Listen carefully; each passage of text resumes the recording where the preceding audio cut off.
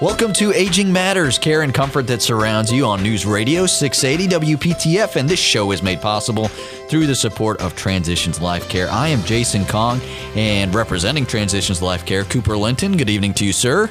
Good evening, Jason. Glad to be here. Good. And we've got Nicole Bruno with Transitions Guiding Lights. Good evening, Nicole. Good evening. I'm glad I'm here, but I know you just celebrated a 1-year birthday in your house. Oh, yes. Not me, although I you act that way a lot. Although I act like it. It wasn't me. It was my son, and it went off. Was it great? It went off without a hitch. He was a little tired at the end, a little cranky, but everyone was happy. Good pictures. Well, that's good. You have to share. Good. I will after the show. Awesome. I don't think it would go great on the radio of me just showing pictures to you, but we would have fun, but everyone else, I think, would get a little upset. We can make oohing and awing sounds. Okay, all right. We can try and provide a little bit. We'll try that at the end of the show if we have time. But let's get into some serious stuff here, Cooper, because we always talk about caregivers and that role, and a big point of emphasis is preparation. And I know your experience with this and so many other people is that a lot of times you don't get advance notice when you're put into a caregiving role most of the time. It just kind of happens. No, we don't usually get a heads up, or at least sometimes what happens is we ignore the heads up. Mm-hmm. We think that the caregiving issues sneak up on us, but in reality, we know that 11 out of 12 people are going to age with some sort of chronic condition. So there's times something surprises us, but most of the time it's things we can plan for. And if we plan in advance, we can avoid some of the crises that tend to emerge in the caregiver experience. One of those issues that seems very pervasive and somewhat confusing for people is the concept of assisted living, or in what in North Carolina we call adult care homes. And so today we have two guests who are from two different assisted living facilities, and they're going to actually help us understand the differences between the facilities, but also understand really what is assisted living in North Carolina and how can caregivers prepare. So joining us this evening, we have Matt Cross. He's the Executive Director of Spring Arbor of Cary, obviously located in Cary, North Carolina. And we also have Lisa Ridge, who is the Healthcare Director with Cambridge Hills Assisted Living out of Pittsburgh. So Matt and Lisa, welcome to the show tonight. Oh, thank you. I'm glad to be here. As am I. Thank you very much. Well, can we start off with, because you both are representing different types of assisted living. Can you help us with your own definitions of what is assisted living? Can we just start with something as simple as that? Sure. I represent Spring Arbor as the latest community that just opened in Cary. We have both assisted living and some memory care. Our assisted living is for people that need assistance, med reminders, help with ADLs. Now, what's an ADL? So those are activities of daily living, which is eating, ambulation, dressing, bathing, and transfers. So ADLs are really TIGs. Could be. TITGs, things I take for granted. Correct. You're very correct. So, when we think about it, we these are things that most of us do on a routine basis. And it isn't until we are unable to do one of them or multiple ones that suddenly we're realizing there's a bit of a crisis in how we just handle life. That is correct. And sometimes people start off with a small imbalance, which leads to falls risk, needing help with bathing, dressing. So we have to look at their entire picture to see what services we can provide for them. So, Matt, I'm, if I'm a listener listening at home tonight and I'm hearing about this, I might be thinking about a loved one in my life that may be showing that they may need some assistance in some of these things. How do I know when it's the right time to start thinking about it? And how do I know perhaps, this would be a good fit for a loved one? What do we look for? So I suggest to families a couple things. Mm-hmm. One is start doing your homework ahead of time. So start going out and visiting assisted livings, see what their information is, talk to specialists. We're so geared to do all this in advance, though, aren't we, as human beings? I always get people with prices when they come in. But wouldn't it be nice? It would be nice. Talk with your doctors. Talk with the specialists. Maybe you have to go to a neurologist. Maybe somebody has Parkinson's, or maybe somebody has a gait impairment. Work with PT, physical therapy, occupational therapy, and get adaptive equipment such as a walker, maybe a quad cane. Start people working with those things. Mm-hmm. My other suggestion is start looking at your loved one's finances. So often people come to me and I say, what are the finances like? And they have not a clue. Mm-hmm. Now, what I do suggest to people is that there's a pension involved. Go to the pension holder and see if there's nursing home insurance. The term long-term care insurance didn't come about until the 90s. Mm-hmm. The people we serve today were making their money in the 50s and 60s and 70s, where nursing home insurance was on the pensions for pennies on a dollar.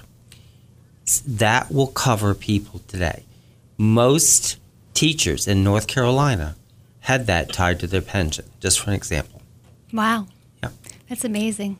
So, one of the things that, you talk about, and we were just joking about the fact that people don't do things in advance. And I know at Transitions Guiding Lights, and I know both you and Lisa deal with this all the time at your assisted living communities, there are some major pitfalls in doing these things in a crisis. I mean, first of all, you may not have the choice that you wanted to have, because there just may not be an opening somewhere that is the ideal place for your loved one. What are some of the other pitfalls? That is correct. Oftentimes, too, coming out of a hospital situation, families don't understand the difference between mom's been in for 2 days or mom's had 3 nights qualifying stay. No, one will discharge you to an assisted living arena, one will discharge you to the rehab arena. Okay? And then if you're in rehab, there's 20 days of which are very key to make sure that mom or dad or your loved one is gaining ground and be able to do the therapies. During all this time, research on where you want mom or dad to be is so critical. Closeness or proximity to the family, what things the community will do or not do, what they will accept or not accept are some of the key factors. I think sometimes people make an assumption that once we get mom and dad out of the facility and home, we'll be able to do everything. And one of the points we often make with families is if you needed 24-hour nursing care yesterday, you're probably going to need some level of support around the clock today. And you can't just assume that because now you're back in your home, everything is like it used to be. So, Lisa, what are some of the things that you wish families would consider before you meet them for the first time? Oh, that's a hard question. There's so much to look at. Backing up to what Matt said, you were asking about when people could potentially be admitted to assisted living, or when you think that they might need help. Number one, I would say, you have to start looking. He said, look at finances, but some people, because they live in a place for 50 some odd years, they have a routine. And when they start changing that routine, when they start paying their bills, or when they stop eating, or when they can't start or they can't fix their meals anymore, you start to see weight loss. Those are things also that you're going to look at to consider possibly moving someone into assisted living. So I think, if you have the question in your mind that mom or dad might need assisted living, that's probably the right time to start to look. Yeah, absolutely. Our guests this evening are Matt Cross. He's the executive director of Spring Arbor of Cary, and Lisa Ridge, who's the healthcare director at Cambridge Hills Assisted Living in Pittsboro. We will continue our conversation on assisted living. We'll get into more about what you need to know about it, what it is, what it isn't, in just a bit. You're listening to Aging Matters, care and comfort that surrounds you, a service of Transitions Life Care on News Radio 680 WPTF.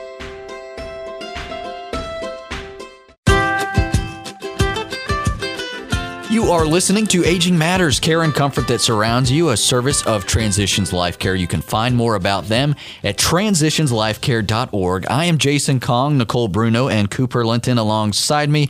In the studio this evening, we have Lisa Ridge. She's the healthcare director at Cambridge Hills Assisted Living in Pittsboro. We're also talking with Matt Cross. He's the executive director at Spring Arbor of Cary. And Cooper, we're talking all about assisted living tonight and the importance of preparation, because as we've said so many times before, and Matt kind of alluded to this earlier, that most people who show up for information are kind of in crisis mode. Well, unfortunately, that's what happens, and sometimes it's an unavoidable crisis. Someone's doing well independently, and then the next day they are not, and there's a hospital stay, there may be a skilled nursing facility, rehab stay after that, but then there's the what next. And we were just talking with Lisa about what are some of the things you wish families knew, and part of it was recognizing signs early on, Lisa, but what else do you wish families knew before they showed up at your doorstep with anxiety? Let's put it that way. So we try to make our facility someone's home. We want them to be decorate the room so it looks like home. We want them to be comfortable. I think that you have to understand that assisted livings are not usually staffed with round-the-clock nurses. They are not even required to have a nurse on site. They just have to have a consultant nurse. So you're saying, and I just want to clarify this for our audience, that in most assisted livings, or in all assisted livings in North Carolina, there's not a requirement that there's going to be a nurse in that building. That is correct. And that's a distinct difference from a skilled nursing facility, which is required to have one. Around the clock, yes. They are required to have nurses around the clock, yes. I think sometimes people get those two settings very confused. Absolutely, they do. So, for an example, someone falls, your loved one falls at home, breaks their hip, ends up in the hospital. They do hip replacement surgery. If they have that 3-day, Matt talked about the 3-day qualifying stay, you have to be in the hospital 72 hours. And then I would say the best scenario is they transition to a skilled nursing facility where they can get 5 to 6 days of physical therapy, occupational therapy, speech therapy if needed, and nursing.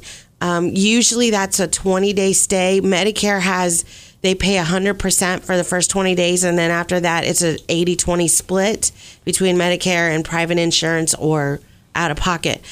Usually around that 20 days, families are looking to move someone out of the skilled nursing facility, especially if they have to pay that private pay 20%, because that can be very expensive. They look at assisted livings. Assisted livings cannot provide the same amount of physical therapy, occupational therapy as a skilled nursing facility, but we do have home health agencies, and some actually have their own therapy units in the building, and then they continue with therapy. It's just not as extensive in 5-6 days. It might be 2 to 3 days per discipline. So, Lisa, you said that, and I think this is an important distinction, that the folks that are providing care to the individuals who live in assisted living aren't necessarily nurses.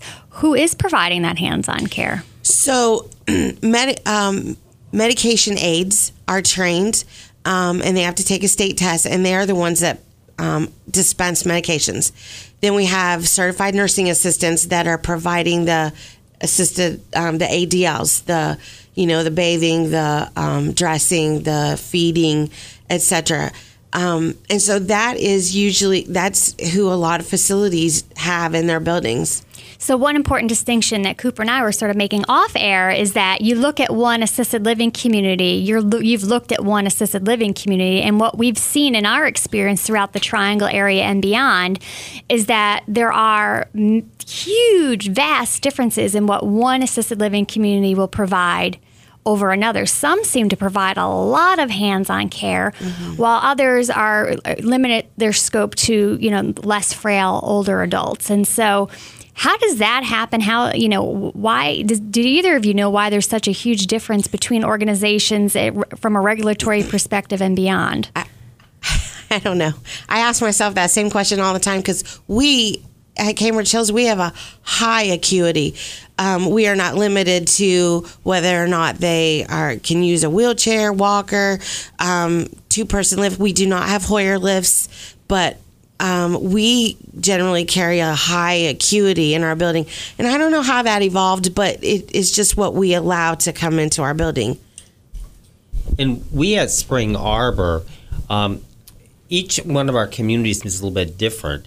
So each one of our communities may set the standard of care that we're going to be giving to the individuals. And as people age in place, their needs change. You know, you might bring somebody in today who's walking with a walker, but 2 years from now, you may need a Hoyer lift. So if they're aging in place, then the community will then bring in the equipment, train the staff, and move forward with those individuals.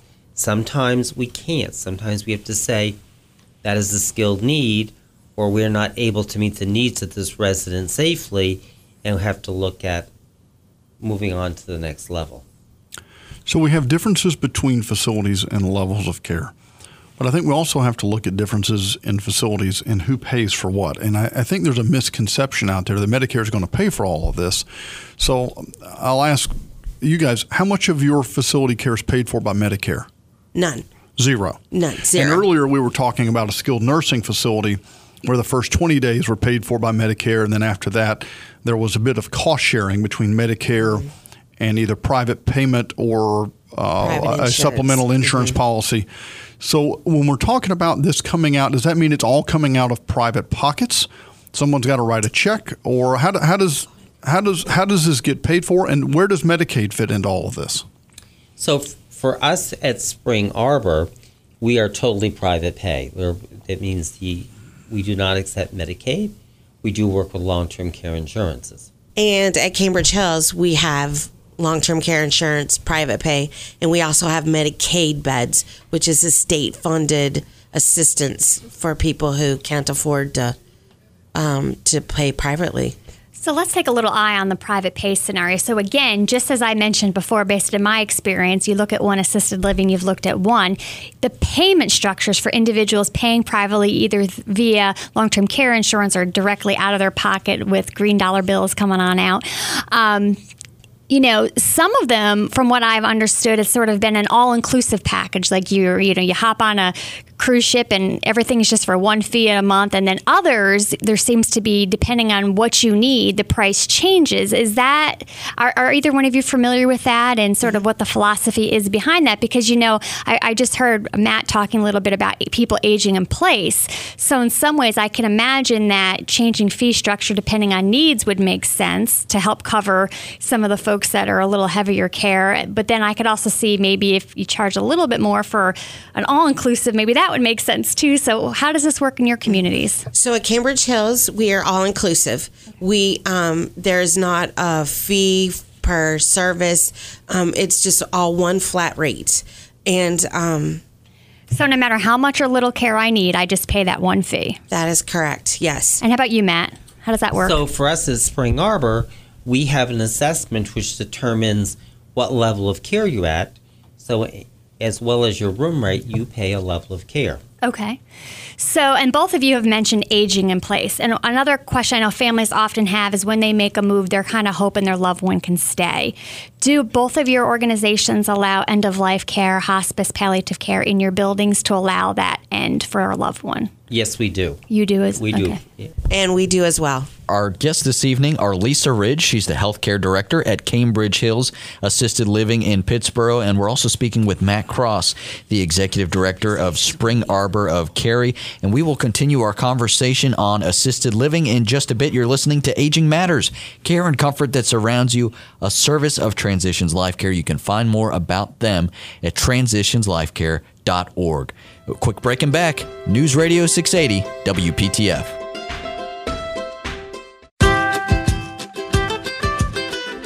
News Radio 680 WPTF, you are listening to Aging Matters, care and comfort that surrounds you, a service of Transitions Life Care. You can find more about them at transitionslifecare.org. I'm Jason Kong, Nicole Bruno, and Cooper Linton alongside me, scaring the guests during the break with their bizarre banter, but, you know, that's just par for the course. That's par for the course. Nicole's got a frown on her face now that I said that, so I'm sure I'll hear about that later. But more importantly, our guest this evening, we've got Lisa Ridge. She's the Healthcare Director of Cambridge Hills Assisted Living in Pittsboro, and Matt Cross, the Executive Director of Spring Arbor of Cary. And again, we're talking all about assisted living, Cooper, and we're running out of time here on the show, so we need to figure out we've talked about preparation, but what do you do? You know, when you come to the conclusion, hey, we've got to visit an assisted living facility, where do you go from there? Well, I think one of the things we have to understand is that all assisted livings are not alike. And I think there's a bit of a misconception that says, okay, these are all licensed in the state, and therefore there's a cookie cutter, and these things are stamped out across the entire state. And the reality is there's a minimum set of standards by the state. But these facilities all have their own personality, their own traits, their own areas of expertise. And what we'd like to do for the next few minutes is really use both of you guys as guests to help us illuminate kind of what those differences might be. So, Lisa, would you mind kind of sharing with us what the admission process is like for you guys? How does somebody get in? And also, what is it about Cambridge Hills that's different, that's unique, and help people begin to see the personality of different facilities? Okay, so we are a 90-bed facility. 38 of those beds are licensed for memory care beds. And what does that mean? That means people that have dementia, that might have some safety concerns where they might wander, or they might they just have safety concerns, or they might need more one-on-one assistance. They are in our memory care. Our memory care requires more staffing. It requires specialized activities. And we have, it's 38 bed memory care. Ours. So what else is going on there? You've got a memory care unit. Is it locked? It is. It's locked. Yes. So if I have a loved one with dementia issues and they're in there, it's pretty low likelihood they're going to wander off, unlike my home where they may just wander out in the yard. Absolutely, if they're going to wander off. So we have people that might get admitted into our assisted living side, and then for one reason or another, they wander out, or they're a wander potential. Then we talk to their families about moving into the dementia unit or the memory care unit. Yes. So hearing locked, that's sometimes kind of a scary thing for the layperson to hear. And I want people to understand, you know, I've been to many different assisted living communities, and this is not a prison. You know, literally people can still be outside, usually have enclosed patios. Mm-hmm. It's not a feeling like they are, you know, kept away from the rest of the world. And it's usually a very home-like setting, lots of individualized attention, special programming. So, you know, for those listening, I just want you to understand that, you know, this is just all more about safety versus, you know, keeping people away from being able to interact with other people in the community. Yep, that's correct. So, like I said, we're a 90-bed facility, 38 are memory care.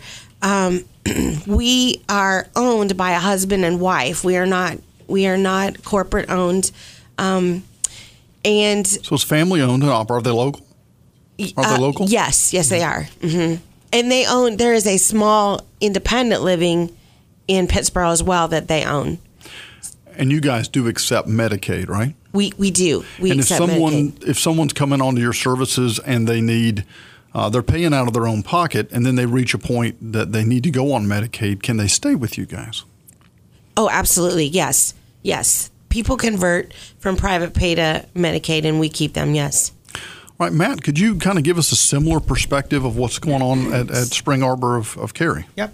At Spring Arbor of Cary, we're an 80-bed facility, 40 for assisted living, and our assisted living is more apartment-like style complex. And then we have 40 beds for our memory care. We have 2 cottages, 20 beds each, giving a small, intimate feeling for the people with memory care. It also does have a courtyard. People are allowed to come and go, but it is secure. So they have the ability to move around. Correct. But you're not worried about them walking out into traffic. No, that is correct. And go from there. And the process, just so everybody understands, whether you're coming into assisted living or memory care, the admission process requires an FL2. I'm sorry, an FL what? FL2, okay. It is a form that is a snapshot of your loved one. Talks about the diagnosis, about what the doctor feels is the needs. It will list all the medications, whether they're over-the-counters or whether they're prescription, whether they're supplements or whether they're vitamins. Everything has to be listed and signed by the doctor.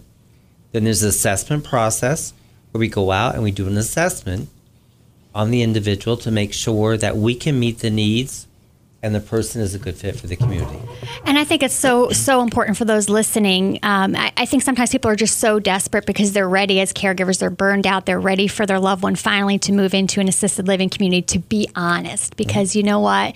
If you say that your loved one is a certain way and then they get admitted and, they have some behaviors that put them at risk to themselves or others, then you just created a situation where your loved one is then going to have to be moved again. And that's not helpful to anyone. And I think, if you're listening, the people that you're going to be working with are so experienced in really helping some of these things that seem insurmountable to you, that they have ways to make it a workable solution. But honesty, we used to say when we were growing up, honesty is the best policy. It is the best policy when trying to admit your loved one in a long-term care community.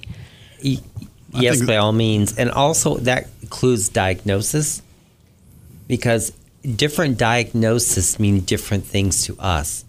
And we have to make sure that we can meet all those diagnoses. I think some people are just afraid if they paint a real accurate, in-depth picture, that what that means is you're not going to take them.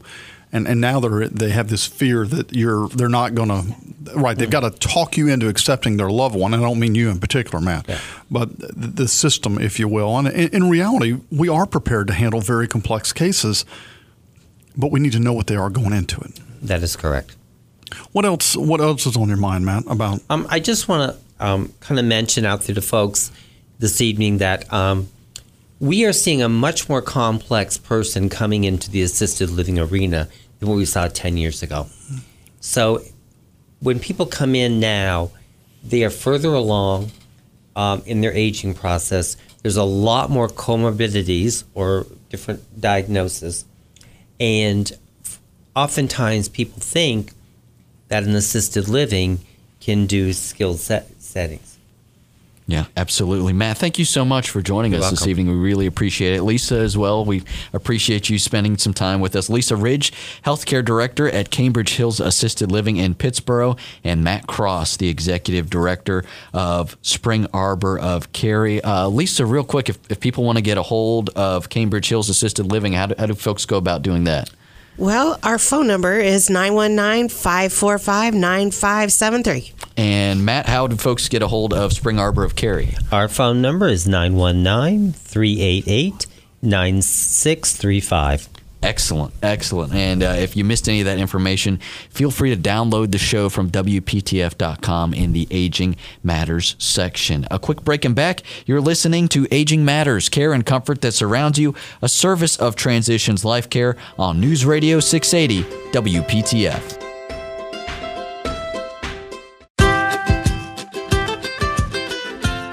News Radio 680 WPTF, you are listening to Aging Matters, care and comfort that surrounds you, a service of Transitions Life Care. You can find more about them at transitionslifecare.org. Jason Kong here, Nicole Bruno right there, Cooper Linton over here, and lady and gentlemen, we are in our final segment of the show here, and I think, Nicole, you mentioned that some congratulations are in order for Mr. Linton over here. Yes, indeed. I understand that you have some amazing news related to the expansion of the hospice home. We are very pleased that not only did we get it built and the town of Cary saw fit to give us a certificate of occupancy, but the state has certified and licensed that building, and so we are now permitted to put those beds into use in the very near future. And our hospice home staff, who are just incredible people, do amazing work night and day, weekends, holidays. They're just an amazing group of folks, are getting ready to be able to put those beds into use for our community. We're extraordinarily excited about it, and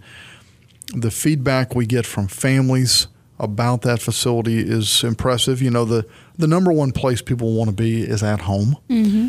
But that building is there when home just is not an option, where the medical needs of that patient are so high that it's really this home, the hospice home, or going back into a hospital. And most people just don't want to be in a hospital if they can help it. They've spent a lot of time there already, and the hospitals are awesome.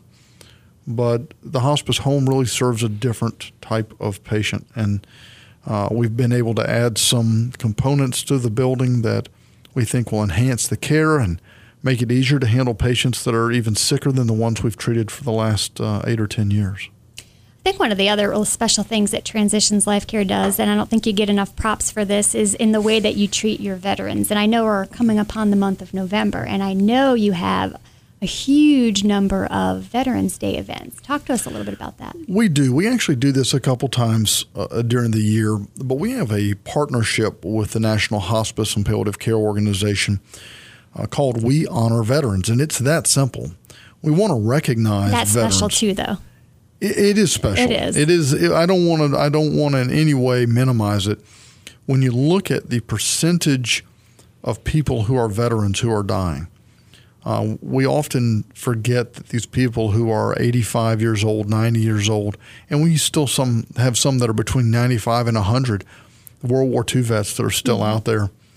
They gave an incredible amount, many, many years ago, gave an incredible amount of their life. They lost friends. Many of them were wounded, but they've carried that veteran role in their life for the rest of their life.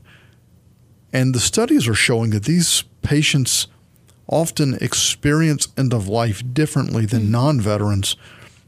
So we've trained our staff to do an assessment of veterans early on, determine what things we can do to help them at end of life, prepare families for things that they may never have seen. True. And, throwing my social worker hat back on, I do that occasionally during the show. I have worked with dozens and dozens of veterans at end of life when they've had life-limiting illnesses such as Alzheimer's. And a lot of these folks have traumas and experiences that they have truly locked away in a box deep within inside themselves that come out. And, sometimes they're just looking to tell their story to someone. And I'm quite sure a lot of your staff are those ears sometimes. Sometimes they're looking for forgiveness. They have such guilt. And it really takes a very special ear. And I really want to encourage everybody listening who has a veteran in their lives that sometimes these holidays that come up, they tend to bring up feelings for some of these folks. And you really need to think about that and give them some unconditional love and empathy during these times, because some of these people have really been through some very, very difficult situations.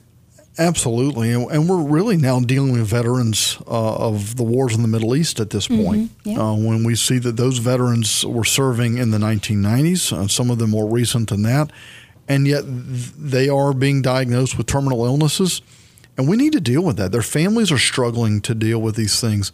And the We Honor Veterans program allows us to embrace those patients and embrace their families with an expertise that is, one, obviously honoring, but the other is that it truly understands the unique needs of veterans, many of which may relive some of those experiences just as a natural process of dying. Their mind goes life back review. to that. It is a life review piece. And I remember sitting with a veteran at one point who thought he was back in the South Pacific. This was a World War II veteran, and he thought he was back. We assume it was New Guinea. We were trying to piece that together with the family. But it was an amazing experience for the family to understand what he'd gone through. Talk to me a little bit about the special pinning ceremony. What is that? Well, the pinning ceremonies are an honoring ceremony for veterans. And I think part of the beauty of it is done by volunteers with Transitions Life Care who are military veterans themselves.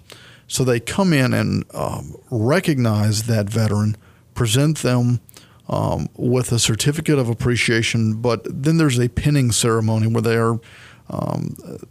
they receive a pin in recognition of their service, and it's a great experience for families who have never seen their loved one honored before. But amazingly, we have had veterans that said this was the first time that they had ever been honored or recognized for their service. And to me, it's amazing that someone 70, 80 years old, and this is the first time somebody said, thank you. And I bet you'll see a lot of that with the upcoming Vietnam vets as well, because and we're seeing those. And, we're absolutely seeing that. You're absolutely right, Nicole. Those veterans from the Vietnam War came back, not as the heroes of World War II, or even the champions of the Korean War, but they came back to a very disturbed social setting in the United States at that point, and many of them melted back into civilian life and tried to put the Vietnam experience behind them, and may have until now, and they're facing end of life, and it comes back. My own father was a Vietnam vet, and he came back and literally decided he was just going to drive a tractor trailer across the country for 2 years, and that's basically how he recovered from it, because again, there really wasn't that support that we have now for the vets coming back. We didn't talk about PTSD. Nope. We didn't have these programs. The term shell shock were used, the 1,000-yard stare, all these phrases that were passed around, which were really indications of people who had been traumatized, that were trying to readjust, and they needed medical assistance. Unfortunately, that medical assistance in science didn't exist then. And it does now. And we can not only do things better in the treatment of veterans post-war, but through the We Honor Veterans program, we're able to do things for veterans at the end of their life as well. Yeah, that's a really neat opportunity, and I'm so glad to hear that you guys are doing that, because that sounds like such a special event. There are hospices across the entire United States that are doing that. So, and it's not just one event. You do dozens. We do multiple dozens of them. Yeah. We do them on Veterans Day. We do them on Memorial Day. We also recognize family members, because this is a family event, and we recognize veterans throughout the entire year, because it's not always, the timing is not always right for Veterans Day. Yeah. Well, speaking of events, we've wrapped up the Caregiver Summits for the year. And you're going to make me talk about 2018 already, aren't you? Already. We're just Can I just have a moment? No. Never. No moment ever. Just. There's no rest for caregivers, so we got to keep. We got to keep it working. You are the example. Oh my goodness, yes. So we are looking at 2018, and we have listened. So many people have asked us year after year, can't we have more of these? Can't you do it twice a year? And we really, come on, Nicole. Well, we're not exactly doing more of these, but we have actually sort of spread out when we're doing them, so that really there's going to be multiple offerings throughout the Triangle area in 2018. So we'll be doing an event in June, which is going to be new this year at the Sheraton Imperial. We're going to do another beautiful location. Still Durham address, still accessible there, but. And then another one back again at the Friday Center in August. And then it's kind of switching things around. We're going to be at the McKimmon Center in Raleigh, actually at the very tail end of October. And then we're going to continue on in Harnett County at the beginning of October. So we are really excited to be able to do this again for the community next year. We'll be back. That's great. And again, we'll be talking about this very, very soon. So please stick around and always catch Aging Matters. And we'll have updates throughout the year as we gear up to put Nicole to work to get these extra events and more spread out events going. But we are just about out of time. Want to thank everyone for listening this evening. On behalf of Nicole Bruno and Cooper Linton, I am Jason Kong. Again, thanks for listening. Thanks for joining us. And we hope you'll catch us again next Saturday evening at 7. We've got a great program lined up on breast cancer. We'll hope you'll join us then. You're listening to Aging Matters, care and comfort that surrounds you, a service of Transitions Life Care on News Radio 680 WPTF.